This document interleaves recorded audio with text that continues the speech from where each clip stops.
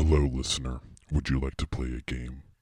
You spend hours on end every single day over-consuming and overindulging in content. Content from white evangelicals, sipping down gallons of warm milk to the point of drowning. You now have a choice. You can either continue to overindulge in this wishy-washy form of Christianity, or you can continue to listen to this current episode, risking it all to choke to death on some hearty meat. The choice is yours. Life or death. You have 60 seconds to decide.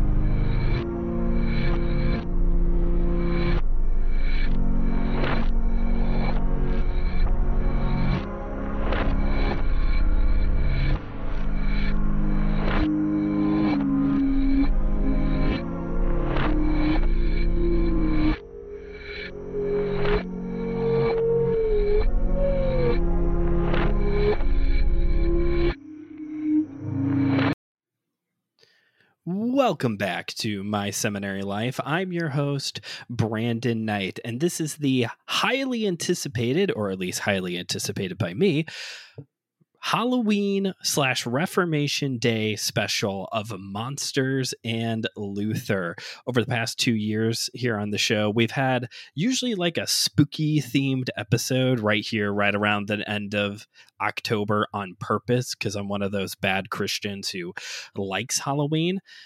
But this is our first official, we're celebrating both here in today's episode, Reformation Day and Halloween. We're going to start the episode off talking about something a little spooky, and then we're going to transition and talk about something a little Lutheran. And to have today's conversation, I have invited back longtime friend of the show, Joshua Knoll. Josh, welcome back. Have you started any new podcasts lately? I guess define lately. You know, I hope the Clydes start theirs. So maybe everyone on the Anazal Ministries Podcast Network want to check out the Clydes. I'm enjoying it. Nice. The first couple episodes, I think they were trying to figure out what the show was. Okay. But now it's like a mixture of like a journal and a devotion put together. And it's kind of fun. That's not too bad. I know it's a good time. people have compared My Seminary Life, especially the early episodes, as a bit more of a journal style podcast. So if you like this, you might like the Clydes as well. Plus, they're just cool people. Oh, yeah. Yeah. Well, also, I think it's fun because, like, you know, I do Dummy for Theology and you do this. And I think we try to make it practical, but it's mostly on the more intellectual side. And I'm not trying to say theirs isn't intellectual, but it's interesting that theirs seems to be more practical, but like educationally practical, if that makes sense. Like, it's not, oh, what are we going to do with this? It's, here are 3 steps that we found in this book and how they're used. Oh, you know? Yeah. That's good. And it continues. It continues to show why Anazao is great, because you just get such a variety of shows. And with that free plug in mind, let's get into today's topic. We're starting things off a little spooky. Here's the big reveal. I've kept it a secret. We're here today to talk about Satanism. That's right, folks. The religion of Satanism. And let's just go ahead, like a good horror movie, and get the big shocking reveal right out of the shocking grab right off the bat here. Josh, you went to a Satanist church before, right? Yes.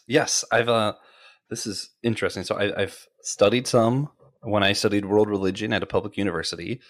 I've been to a Satanist church, and I've been friends with a couple of people who call themselves Satanists.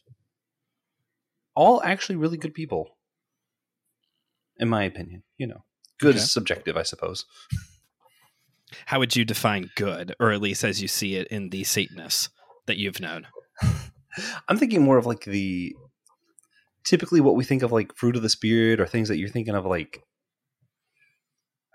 I think things that the Bible call good. I think like the problem is like a lot of Christians have hesitancy to use the word good of anything that's not directly saying Jesus.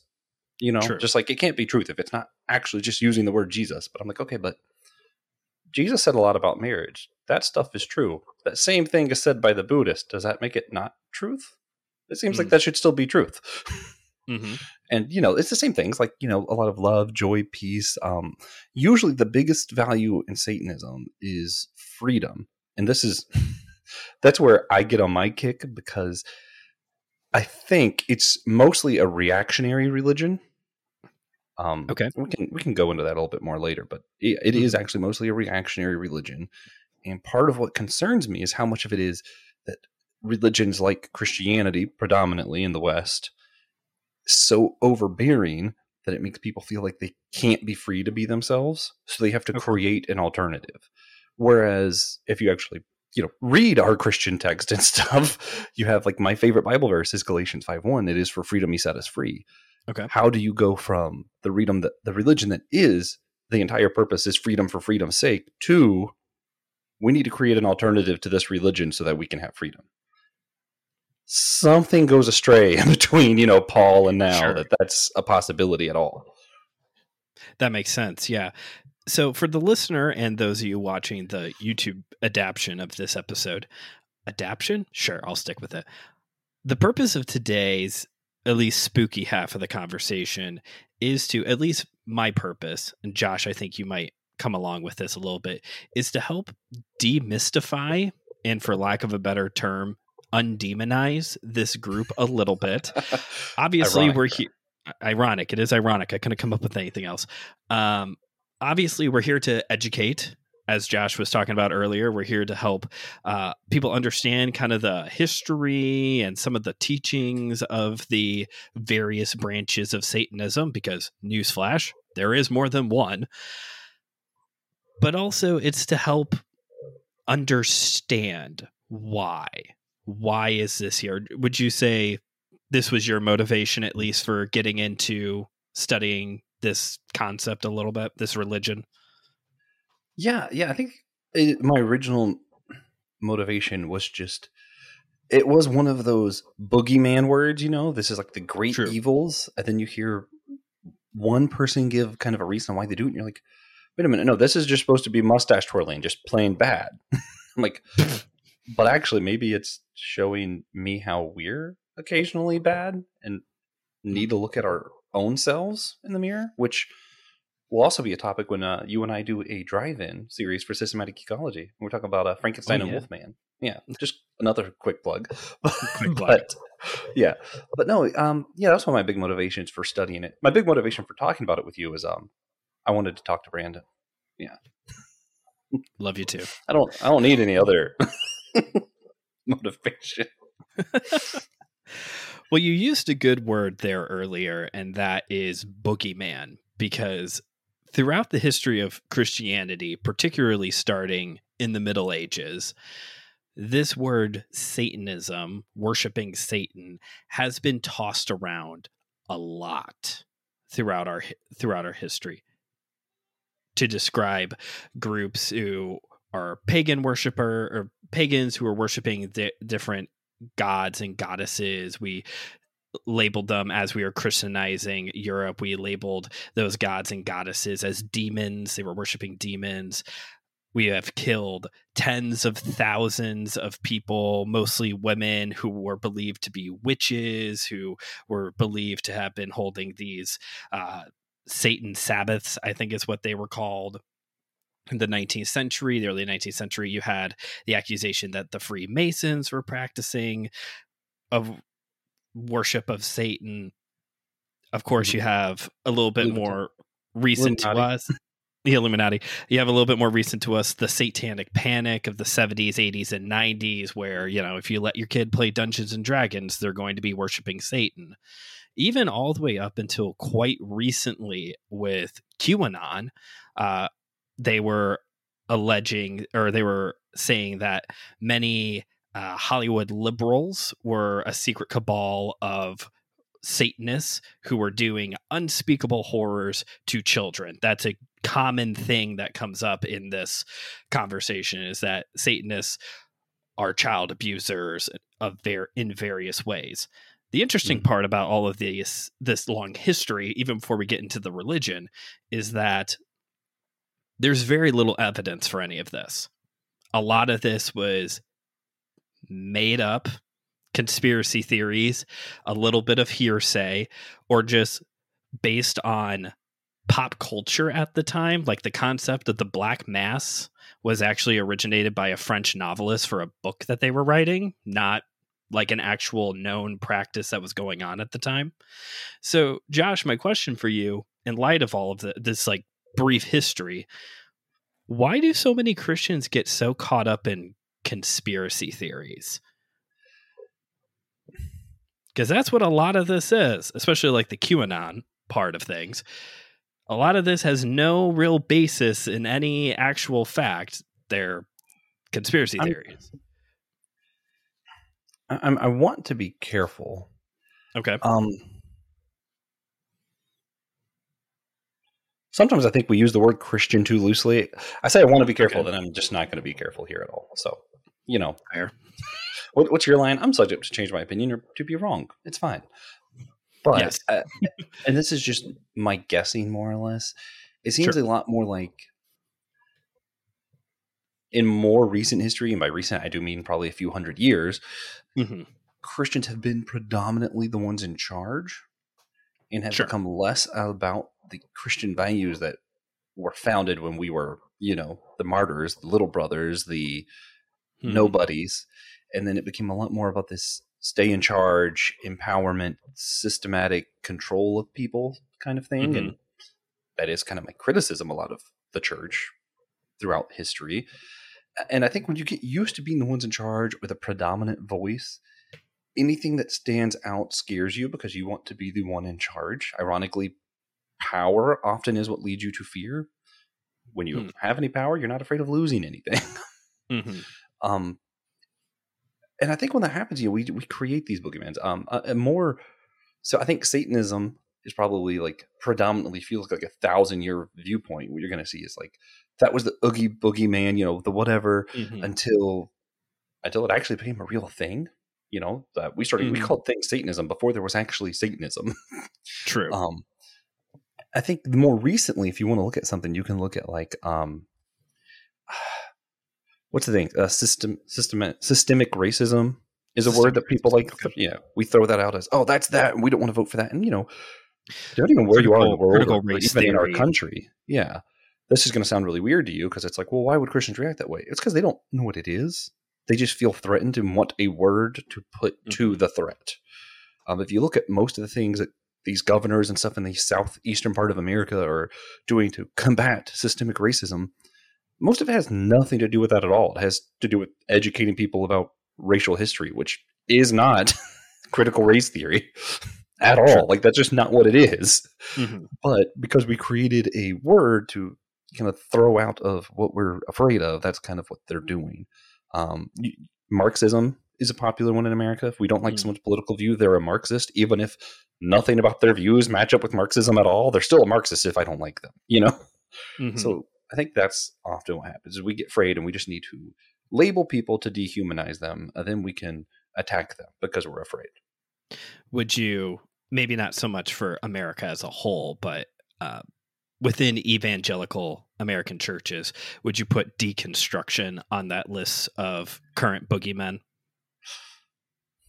It kind of seems like a toss-up. Depends on like what church you go to. It's like, oh yeah, hey, that's cool. This is my story, and that kind of.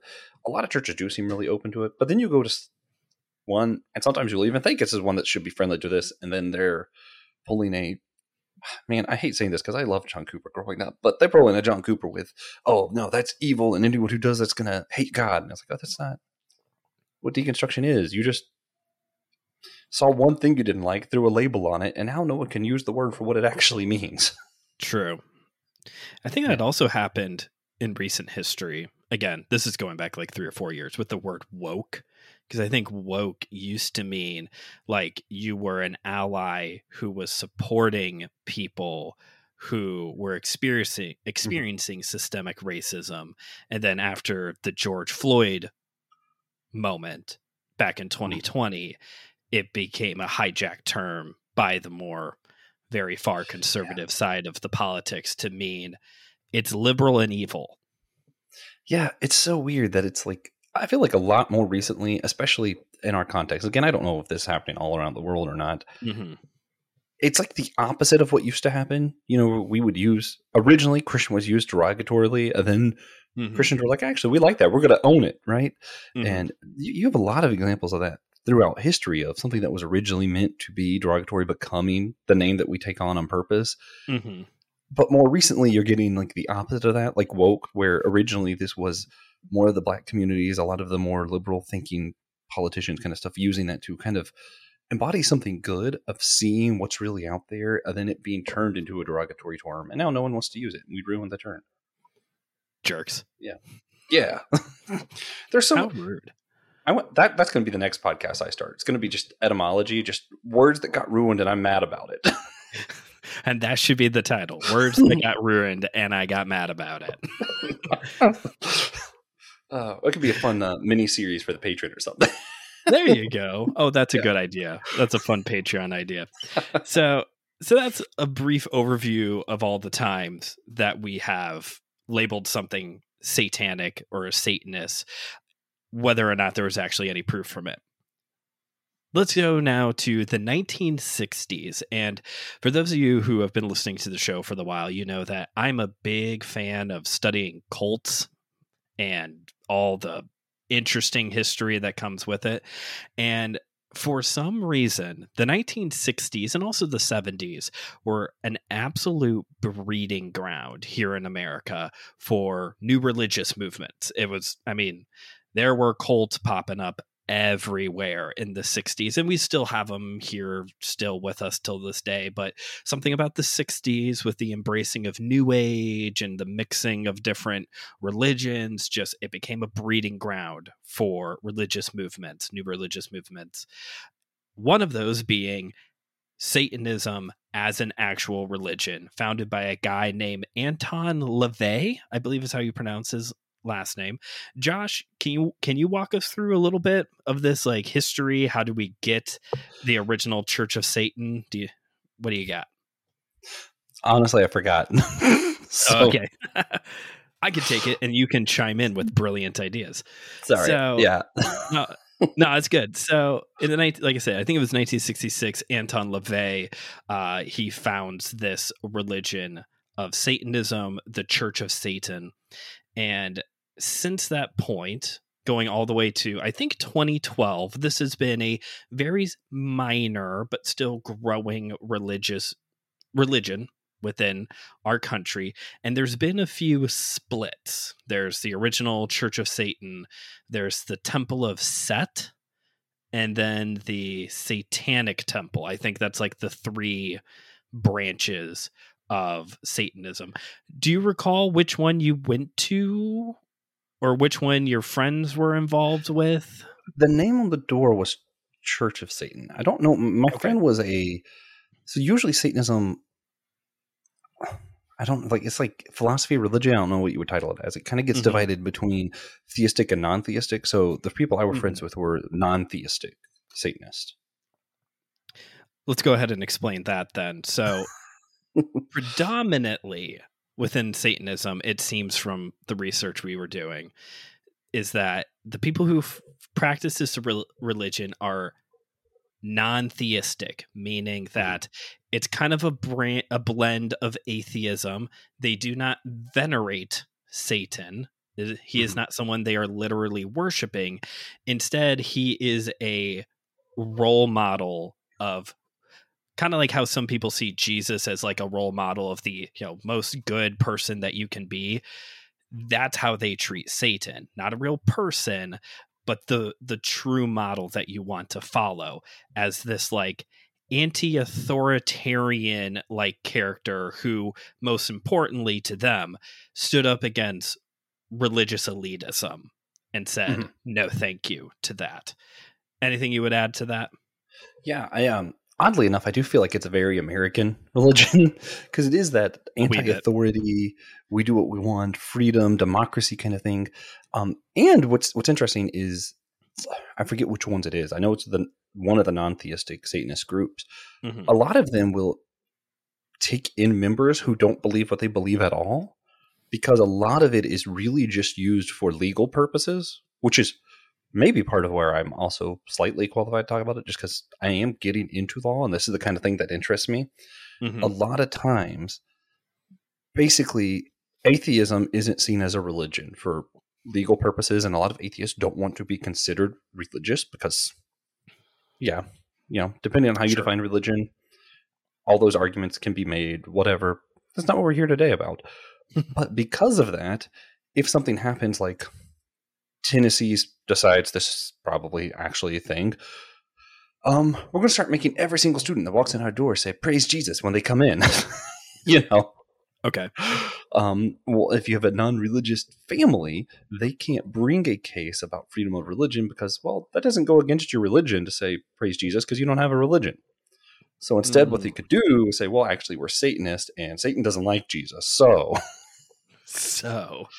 basically, some of it purely exists so that they can have these legal cases to kind of create fairness for people who don't have a religion.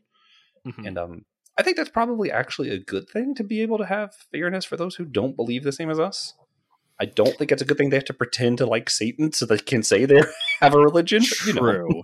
Yeah, I would agree with that. But at the same time, you're the lawyer here, so you can lawyer me. Not a lawyer. You're the law guy, so you can.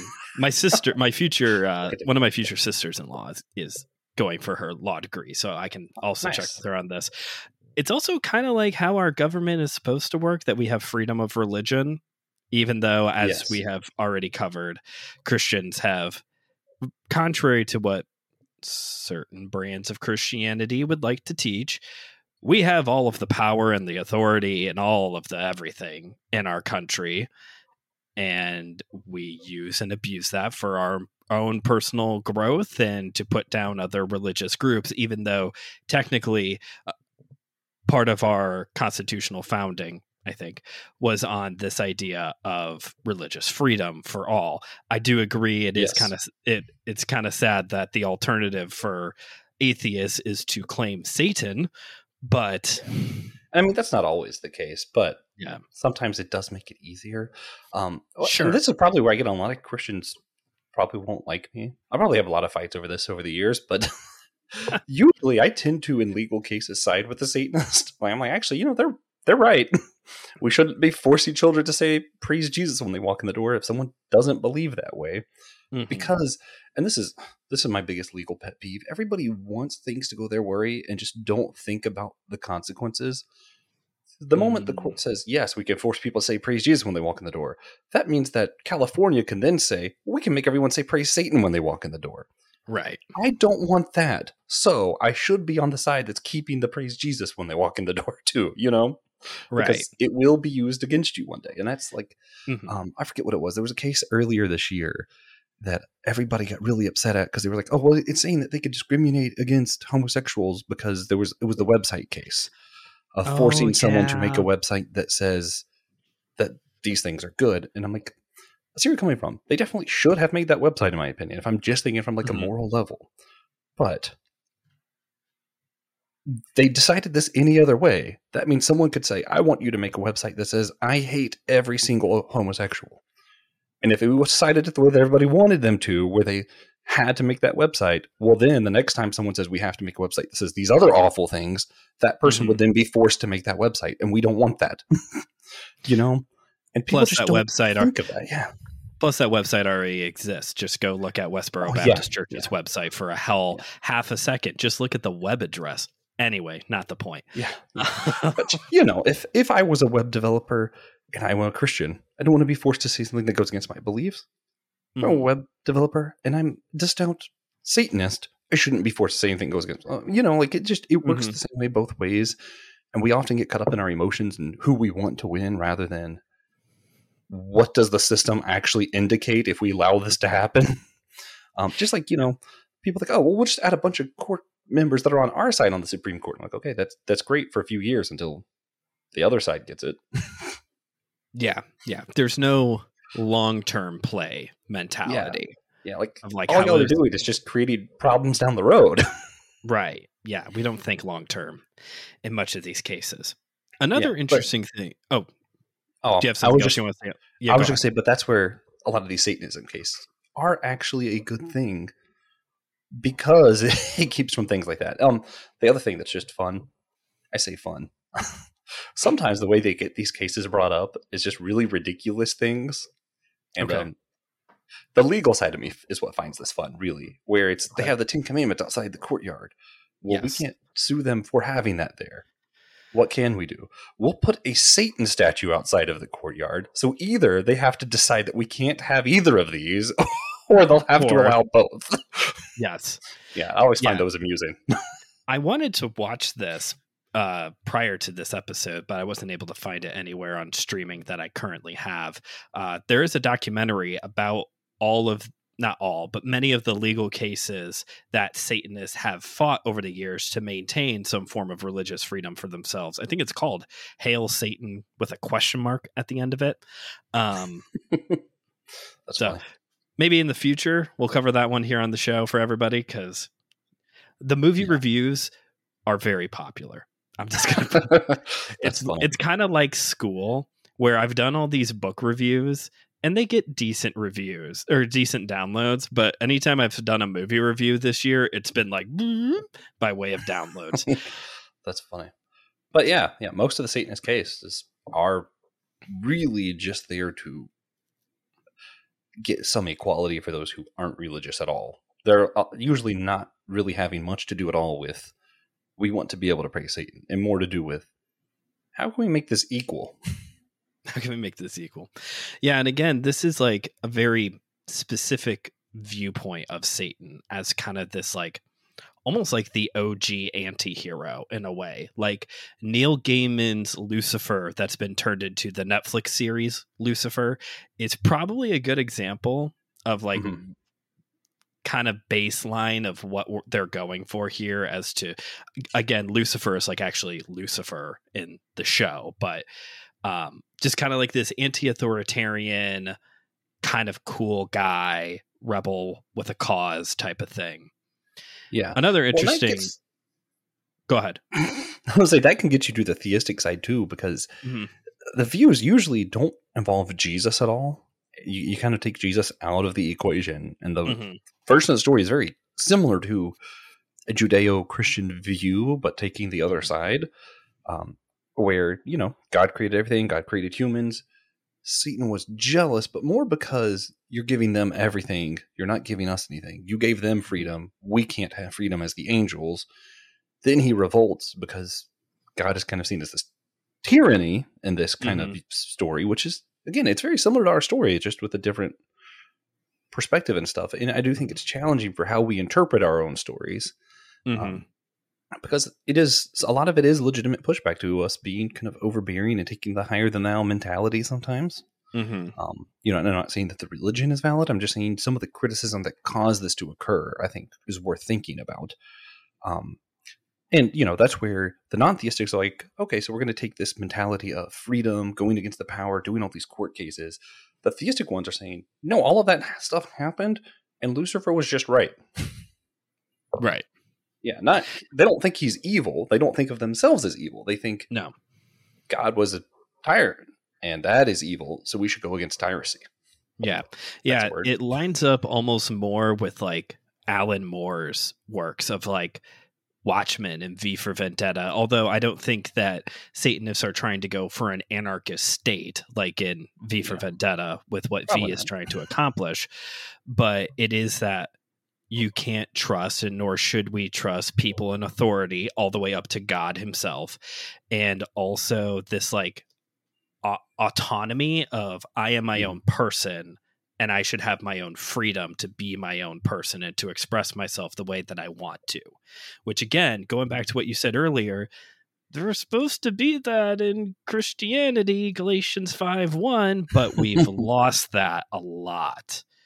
Another reason, though, why I say it's not fully the whole V for Vendetta, anarchy, blowing up buildings thing is because, at least originally, the reason why there's divisions and new branches, I guess you could say, is it's more so on the political end of things. Anton LaVey started this as like to push libertarian, almost said philosophical, political political views. And then you have the split in 2012 with the Satanic Temple, who wanted to go the more liberal political viewpoint. So it's not so much like a tear down the entire establishment as much as it is maybe a middle finger to religious authoritarianism. Yeah, there's I'm trying to think of what it was called, but there's like a Republican Satanist group. I just wish I remember what it was called. But there is one of those. It does exist. It does exist. Another reason why, again, this is not about tearing down the establishment and ruining your children, is that the Satanic Temple particularly is actually big advocates of LGBTQ plus rights, and they're very pro-choice, and which I guess depending on where you land with your faith and politics, maybe that is still very evil, but they're all about advocacy. You go on their website, which I did, and like the 3 tenets of their religion is like empathy is like the first one. Empathy, advocacy, and I forgot what the third one is. It's like these terms that we're all for raising funds for a cause that we believe in and sharing empathy with all people. Mm-hmm. So let me ask you then, if you were to meet someone and, who claims that they're a Satanist because a lot of these same freedom things, the problems they see in religion, and that's where they found this, and they find comfort in this kind of freedom to be themselves and to support others who want to, be who they truly are. Mm-hmm. How do you respond or witness, or do you say, cool, have a nice day? I think I've never met a Satanist, but as I've talked about here on the show before, I did know some guys who used to worship Odin, and fun. It was interesting. And I would say it was a lot of just like talking to them to better understand why, but also like, what do you believe? Like, what is in this religion? And I think that should be the starting point in this scenario as well, of a better understanding. Why does this appeal to you? Why do you want to put your faith in this, or however that looks like for the individual? What exactly do they believe? I think also I would want to know if there is an association, if they have an association with one of the branches, because I want to talk about here in a second. It is actually quite popular to be unaffiliated, and it's actually the unaffiliated that causes a lot of the problems that we have. I'll talk about that more in a second. So those are some of the questions I would want to have. I think I wish I could say, hey, why don't you come to church with me and experience for yourself? I don't know if that's necessarily the best step. I would maybe instead say, would you be comfortable, again, if I am friends with this person, or if it's a random stranger on the street, maybe not. But if it's someone I've known for a while, I would probably invite them to study the Bible with me, and not me trying to shove it down their throats, but just to understand their interpretation of what's going on and be able to have conversations that way. Those are at least my initial thoughts. What about you? I like all that. I do want to throw out a challenge for people in general. This is not what I did in this case. The reason I went to a Satanist church is because I had to go to a different religion's ceremony or service for school. I just chose what I thought would be the most challenging because I'm a crazy person, you know? Well done. Yeah. Yeah. But I do think we're very quick to say, let's invite them to our place of worship so they can see what it's all about. Mhm. I wonder, how often do we think, let me go see what they're doing, go to their Mhm. place of worship so that I can talk to them better about it? I don't think many Christians are, I don't know if that's the wise thing or not, but I don't think many Christians would be willing to do it, even if it was the wise thing. I think So, if you're going yeah. to, though, invite them to church or invite them to a your own like Bible study, I think you then should be open to, at least if they say, okay, but only if you come hang out Yeah. with me at my gathering, then buddy, you might have to put your money where your mouth is and at least go once. Yeah. The only reason it should scare you is if you don't actually think God is God and there's a chance that Satan's right. Because if you're confident in your faith, there's no reason it should scare you to go to another religion service. It's true. But what actually happened to me is I was too much of a coward to say anything, really. I was Okay. just kind of like, okay, cool. That's what you are. I am a Christian. I said that pretty Mhm. plainly, and I just didn't push the conversation. It wasn't until many months later, ironically, we worked together. I was listening to Passenger has a song called Whisper. Mm. And in the song, it talks about how like there's just so much noise in the world. There's just so much going on. Everyone's telling me who to love, what to do, how to be. And sometimes all I need is a whisper. Mm. And all I hear is noise. I forget the exact lyrics, but something around there. Okay. And the guy working with me, he's like, that really spoke to me. That's where I'm Mm. at. I said, okay, well, let's talk about that, because that's why I believe in God. He, non-theistic Satanist, he doesn't believe in any God. Mhm. We're just going to talk about it. He was like, okay, but I don't want to be controlled. I'm tired of people telling me what to do. And I'm like, yeah, but that's the thing to me. Why I love Galatians 5:1 is because without any deity or anything, I am constantly impacted by social pressures or by TV or by this or that. And Mhm. there isn't a world in which I'm completely free in on myself and not influenced by anything. That doesn't exist. Mhm. I'm either influenced by everything around me, or I can be influenced by what I believe is something greater, which is where I say love himself, who is God, Jesus. Mm. And in Jesus, as C.S. Lewis writes, of course we have to bring C.S. Lewis into this, Of I find my course. truest self. Mhm. Without that, who I am is just formed by what's around me. But with Jesus, I can kind of break the shackles of that, break the shackles of sin, of culture, of the law, and I can find my real self in God. And that's kind of the conversation we had. And I don't know if he ever made anything of it, but he did say that that's a beautiful idea. And we kind of just left okay. it. I don't really know what happened after that, unfortunately. Well, I'm glad you were able to have that moment with him, and that also speaks to the power of pop culture evangelism. Never downplay the power of pop culture and evangelism. Yeah, just Passenger. Listen to more Passenger. That's really Listen the to point of more the story. Passenger. So the satanic church service, were you like watching people being sacrificed, or like walk us through that a little bit, or at least of Honestly, what you remember? I think what really threw me off is, so I had a notebook, so I had to like write notes about, like, they did a couple songs, they talked. It wasn't really as much of a preacher. Everybody talked a little bit.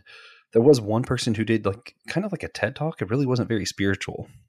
Okay.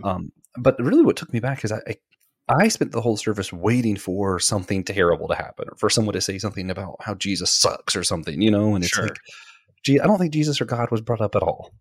It was Okay. more, how can we help our community? What can we do with this? And I just kept waiting for it to be I feel like I was waiting for something sinister. I was waiting for the Oogie, Mhm. for, the guy under the bed. Yeah. Monster. The boogeyman. Yeah. But nothing like that. That didn't happen. No. They sang some songs. Yeah. But it wasn't like typically religious songs. I feel like it really was just kind of pleasantries, more or less. Maybe it was more of a chant, and I just didn't know what a chant was yet. Okay. Because I hadn't been to a church that had chants yet. But yeah, they did that. But a lot of it was just people talking after. Like, it was a pretty quick service. But everybody kind of, just like the Baptist church, hung around afterwards, talking, trying to figure out who's going to go eat lunch with who. And weirdly normal. Was everybody dressed in capes and carrying pitchforks and all like t-shirts and stuff? Okay. A lot of normal. Yeah. Very normal. Yeah. Definitely a younger group. I didn't see a lot of like group. elderly people there, but All right. Sounds pretty boring. It was. Honestly, I feel like as a Pentecostal, every service that doesn't involve someone screaming or running down the aisles is kind of like, did we really do anything today? Did we really do? I'm joking. That's not. You can, like that but at you every can make those Pentecostal jokes. church. You can make those jokes. I can't make those jokes. Oh man, yeah, that's the advantage of growing up that way. Right. I can make homeschooler jokes. I was Me homeschooled for a too. very long time. Yes. Here comes the bit. So I mentioned earlier about when you asked me that question of how would you evangelize to a Satanist, asking about their affiliation. Because some of you listeners at home or those of you watching may think to yourself, I thought Satanists were responsible for all these like really violent, horrible crimes. And that was part of the satanic panic. Yeah. And I thought so too. Thankfully, the Department of Justice itself had a bit of an answer for us. Did you get a chance to look at that article I sent you? Very briefly. Very briefly. So the Department of Justice has created a training program for law enforcement to educate them on Satanism and the legalities of it, the what to look for during crime scenes and all that. Now, unfortunately, the full training resource is not available to us civilians, sadly, because I got real excited. But the abstract summary is available to us. And what is very interesting, as they have collected the data of the various instances where crimes have been committed with someone who is connected to Satanism, I guess you could, I don't know if they would actually use this, but the mainline Satanists, those who are attached to the Church of Satan, the Satanic Temple, Temple of Set, it's almost zero. I believe the term they use in the abstract is experientialists, those who individually identify themselves as Satanists or very fringe groups. Those are the ones who are committing crimes. And on top of that, there are other contributing factors like youth. It's a lot of teenagers, substance abuse, drugs and alcohol, abusing drugs and alcohol, and mental health disorders. So what's very interesting is that although there is this narrative that Satanists are actually horrible human beings who are trying to ruin your children, in actuality, any crimes that are being committed are more so by the fringe. Crimes are still crimes. Don't mishear me on that. But it's by the fringe. It's by the individuals who are just identifying themselves as I follow Satan because anti-establishment, versus these known religious organizations who are trying to help their communities, as Josh just mentioned with the service that he attended. So Josh, what's your takeaway from all that information? Got any thoughts on that? I don't think it'll make any of our listeners mad, but I honestly can't help but think that the same thing is true of Christians. People who aren't Christians, I have a tendency of thinking that Christians are these Republican voting, angry people who stormed the Capitol this one time and want to kill all gays, and anyone who's had abortion should be put to death, is what all Christians think, right? And it's interesting when you go through that, and a lot of these things are largely true until you start looking at the records of how many of these are Christians who attend church more than once a month. Yeah. How many are say that they actively do spiritual practices? How many of them have a pastor that they talk to weekly? That kind of thing. And then all of a sudden you see the people who are actively part of the system, who are actively participating, aren't these people who are storming the Capitol, And it's just interesting how, and this is kind of a criticism on Satanism. So here we go. This whole conversation has its like focal point on the establishment and the system. And what you see is, ironically, whether it's Christians or Satanists, those who are actively in the system, who are part of actual religious practice, tend to be those who are more spiritually healthy, I guess is the right term, maybe. Sure. It's hard to come up with a good term for this. But it's funny because for Christians, that should make sense. God established the church is the body of Christ. For Satanists, that shouldn't make a lot of sense because your religion is anti-establishment. But the ones who are part of the establishment of Satanism are the ones that are doing well. And those who are not in the establishment are causing the issues. Mm-hmm. So it's kind of like, maybe anti-establishment isn't the way to go. Maybe. All right. Well, I think that's enough on the Satanism part. Let's pivot now to Martin Luther. Now, listeners or watchers at home, you may be thinking to yourselves, okay, this is going to be like a Herculean effort to pivot from that to Martin Luther. Au contraire, just Google Martin Luther on Satan, and you will discover that homeboy had a lot to say about Satan and also frequently battled him. So let's just get into that for a second. Josh, did you know that Martin Luther was regularly having fights with the devil? Not until earlier today. I keep trying to search. Did he use a broadsword? I don't see that anywhere. He did throw an inkwell. Yeah, I did. I did read that. He did throw an inkwell at the devil at one point. So, for those of you who may have medical help once. Refused medical. So for those of you who may have missed this episode, back over the summer we did a series, The Summer of Bonhoeffer, kicked it off with an episode with Pastor Will Rose, who is a Lutheran minister. And if you're a Lutheran minister, you think very highly of Martin Luther. But we did have a very good conversation. Dietrich Bonhoeffer is also Lutheran, for those of you who may not know. We had a very good conversation. It was a brief conversation about how Martin Luther, particularly at the end of his life, but it was there throughout most of his life, said some very troubling things and had some very unique, is that the good word? Is that a proper word to use? Very unique beliefs. And one of those common practices that he had really throughout his entire life, but especially there near the end of it, was he did not attack his opponents, his theological opponents, personally. He did oftentimes compare them to Satan and doing the work of Satan theologically. It was the theological teachings that he attacked, not the individual personally. Martin Luther also regularly blamed everything on Satan. If there was a bad storm or something went awry during a hunt, it was it was Satan's fault. And as Josh and I have just briefly mentioned, Martin Luther regularly had, especially near the end of his life, arguments with the devil late at night. He would wake up and have these like full-blown arguments with the devil. Josh, what are some of your thoughts on all of this? What are some of your takeaways? Because I have a few. And then I want to talk about some of the things Martin Luther did to fight Satan. So yeah. Well, while criticizing things, I'm going to criticize myself because criticize Satanism in the church already. Now time to turn it on me. Okay. I caught myself laughing while reading a lot of this stuff because I was like, "That's so silly."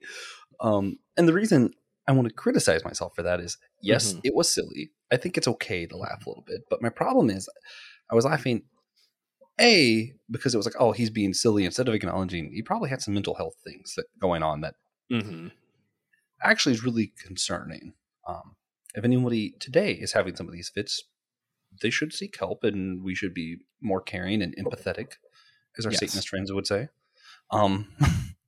The other thing, though, is I have a tendency, and this is maybe where I've gotten too modern. I find a lot of this over spiritual stuff just silly, and it's my initial reaction. And I'm like, actually, even though I think he had some mental health things and he was going too far, maybe we've done too much to pull spiritual figures out of our religion. We've done too much to say spiritual things don't happen. Satan isn't doing anything. It's probably not Satan himself, but I think we might have gone too far the other way that it seems laughable. Where sometimes I think, like my dad growing up, when we went to church, everyone always argued Sunday morning I am now of the mindset that's probably because it was the morning and none of us wanted to be awake yet. You need to sleep in a couple times a week. But my dad would always say, who do you think? Do you think it was God or the enemy? Who do you think wants us to be fighting right now? Because you're going to go to church and you're not going to hear the message. You're going to be distracted and fighting. And as a kid, that was like the guilt trip, and that got me. Sure. And even now, I'm like, I don't know if that's a great tactic, but also there probably is something there as far as spiritual warfare that's like actual intangible that we should be more aware of. Maybe not to Luther's perspective of every single thing that happened is Satan. Right. But still acknowledging that there is something going on. Spiritual warfare is a real thing. Yeah. Yeah, I had a very similar experience with this. Part of the reason I have actually looked into a little bit what it would take to become a demonologist, not like a ghost hunter, but like the guy who does the research part of things. Because I find the dark side of the supernatural world very fascinating.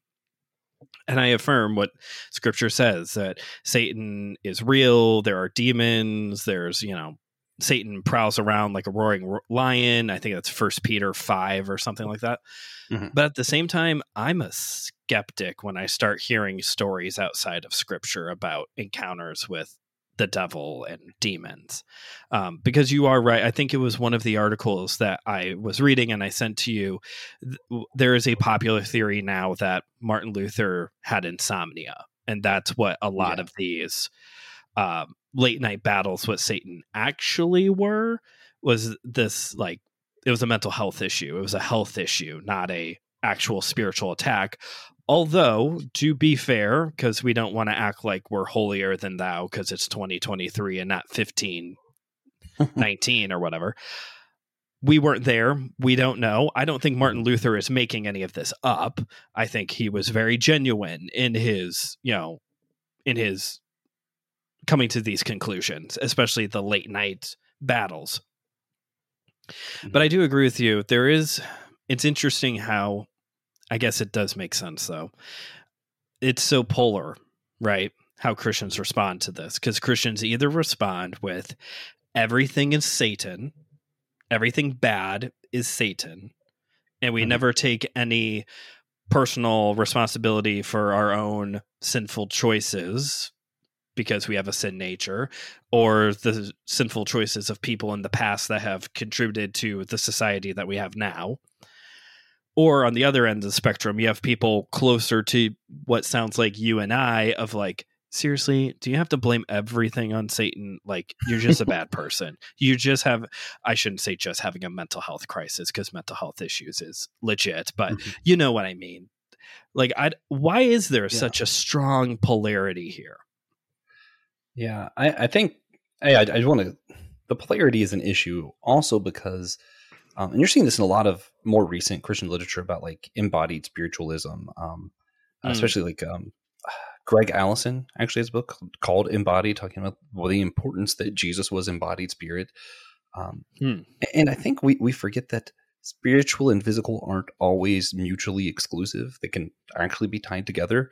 It's completely possible. This is my Lutheran apologist here going. It's completely possible that there was spiritual warfare going on, and that was what was causing his mental health issues. It's not that those two things are completely separate. Sure. Okay. But I think some people over mysticize it to a point that it makes evangelism difficult. So, especially, from my context, growing up Pentecostal, when I try and tell someone about God and they're like, okay, well, if he's real, make these things levitate right now, and people kind of make fun of it. And I'm like, that's not actually how I believe God works. Well, why not? You believe you can just heal something on his body. Why wouldn't he just levitate to prove he's real? That's like, yeah, we definitely over mysticize it. And that makes some of these conversations really hard. And that's what frustrates people like me, because I want to have serious conversations with people and I can't, because some people are making it silly mysticism kind of arguments. But then on the other side, I think what's troubling is that maybe people like me are the issue for some people, where I'm making everything, no, that's a mental health issue. No, that can be explained. No, people have different attractions because of their biological nature, whatever. And then someone goes to try and pray something and it's like, well, why would prayer be real? Why would this be real? He's proven all the, we've talked about everything else as if it's just a physical issue. Why would we believe this? Why Fair. would someone be able to speak in tongues? And it's like, well, I'm probably making some of the internal church stuff where people need to be able to rely on the Spirit harder because I keep debunking all these other things. And there's probably a good middle ground where we just acknowledge that these things are related. These things are both possibly true. Okay. We can't always blame the devil, but maybe we shouldn't always explain things away either. Sure. And it's a hard ground to be on because we don't know. I think that's why for me the skepticism is easier because we don't know. And you're right, there's probably times where it is the devil, and it's sometimes where it is mental health, and sometimes where spiritual warfare and health issues are colliding, Now, it's just hard to navigate when one is one or both or whatever. Here's where I'm just going to word vomit a little bit and let us wrestle through this. Okay. I think to Martin Luther, from his perspective, he was fighting the devil. And I think at the end of the day, for his spiritual journey, that is what mattered, is that he was wrestling with the devil. Now, maybe the way to cure that was prayer. I think him not letting medical doctors help him at all was probably an issue because maybe God's sending you a doctor. The things aren't mutually exclusive. So I think you can say, yeah, Martin Luther fought the devil. Maybe the devil was his own mind. Maybe it wasn't. He should have fought that fight. And he should have, he should have prayed. He should have seen doctors. He should have done both of those things because regardless of what we think, he was fighting the devil. True. And I would like to just add to that and maybe clarify a little bit. When you get into some of Martin Luther's writings, and you see a lot of the ways that he talked about other theologians comparing them to Satan, not even comparing, just saying they are the mouthpiece of Satan. That's not what I'm not here to support that. I think, if anything, that's like a theobro tactic to really, to slap a very modern term on it.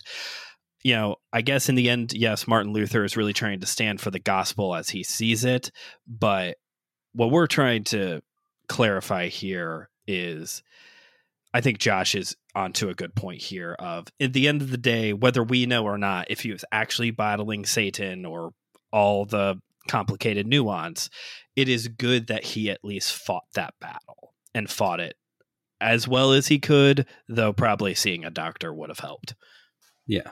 Martin Luther definitely has his faults. I'm not trying to just be a Martin Luther apologist. For any example further, see what he said about the Jewish people.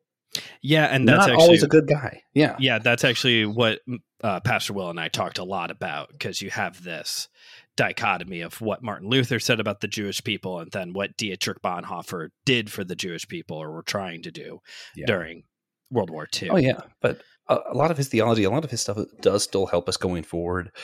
We're just too quick to throw people out because of one thing. The church started the cancel culture, and now the church complains about cancel culture. What? No, we didn't. I just don't. We don't cancel people, Josh. Just, sometimes people do bad things, and that doesn't mean everything they do is bad.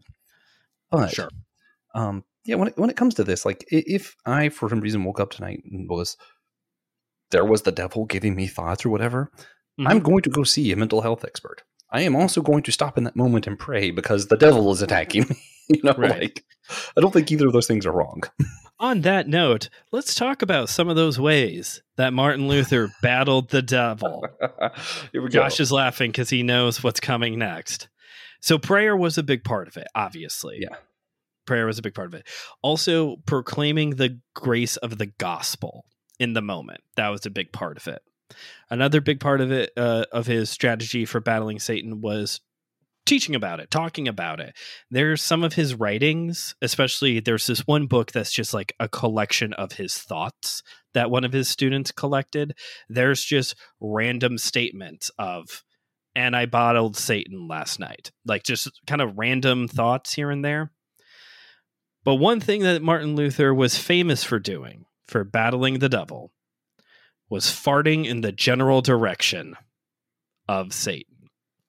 For those of you who may not know, Martin Luther was not scared to start throwing feces around when it comes to verbal attacks. He even told Satan to kiss his ass on one occasion. Josh, what is this? Listen, according to the Geneva Convention, chemical warfare of any kind. That was a great response. I have nothing. He did that. He did that. Yeah. And that's not even like just something when it came to battling Satan.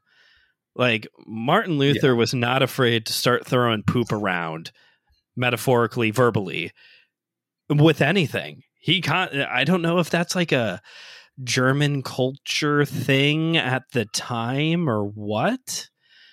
For all those who doubted Darwin, see Martin Luther. I'm going to get in trouble. I'm sorry. Oh, no. I mean, you didn't hear it because we're just recording this part of it. But if anybody got past the actual intro of this episode, they should have suspected that there was something strange coming. Good. Yeah. So next time you're in a fight with the devil, seriously, this isn't even like we're laughing because it is kind of silly. And there's not even remotely any kind of scriptural support for these claims. But basically, Martin Luther told Satan at least once, I broke wind yesterday. Are you going to hold me accountable to that too? I'll do it again at you. Like he would fart at Satan. I just, because Brandon is an intelligent, sophisticated man. The name of this episode, I'm pretty sure, is Of Monsters and Luther. Yes. Because I am not. If I had named this, it might have just been "Poo on You, Satan."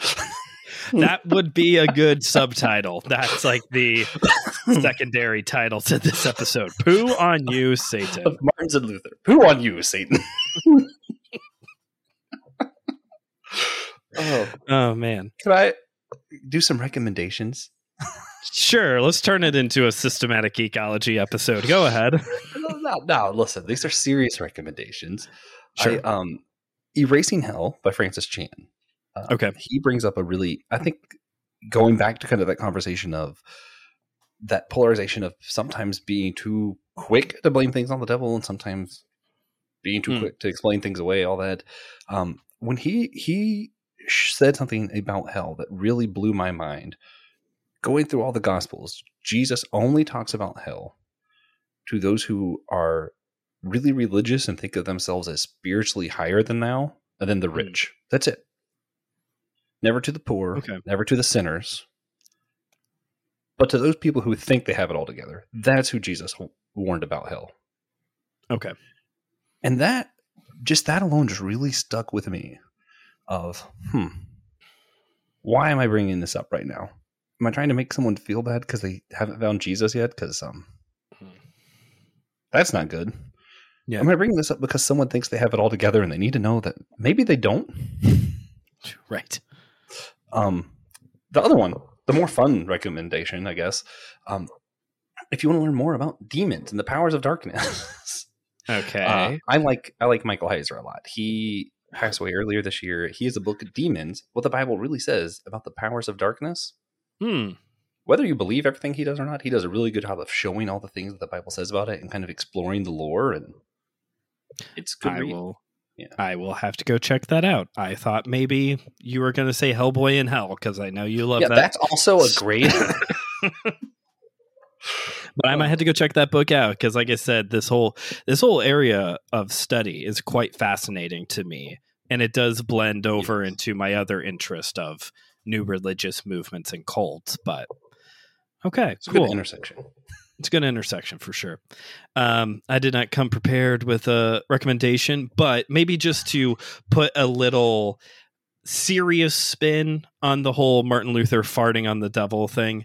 I think the point that he was trying to get there is that is where Satan belongs.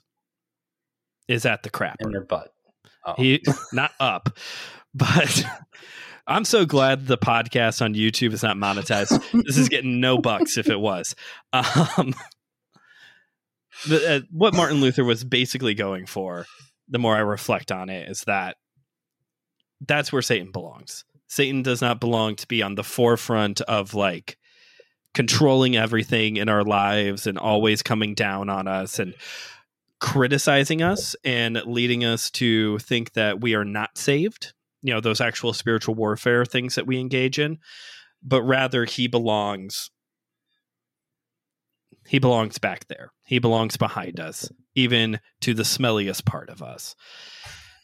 And I think, I think that is a positive way to walk away with it from this, not trying to just completely dunk on what sounds very silly, but also, I guess if I did have a recommendation, I would say go to the sources, folks. Don't just listen to the people, the talking heads on social media.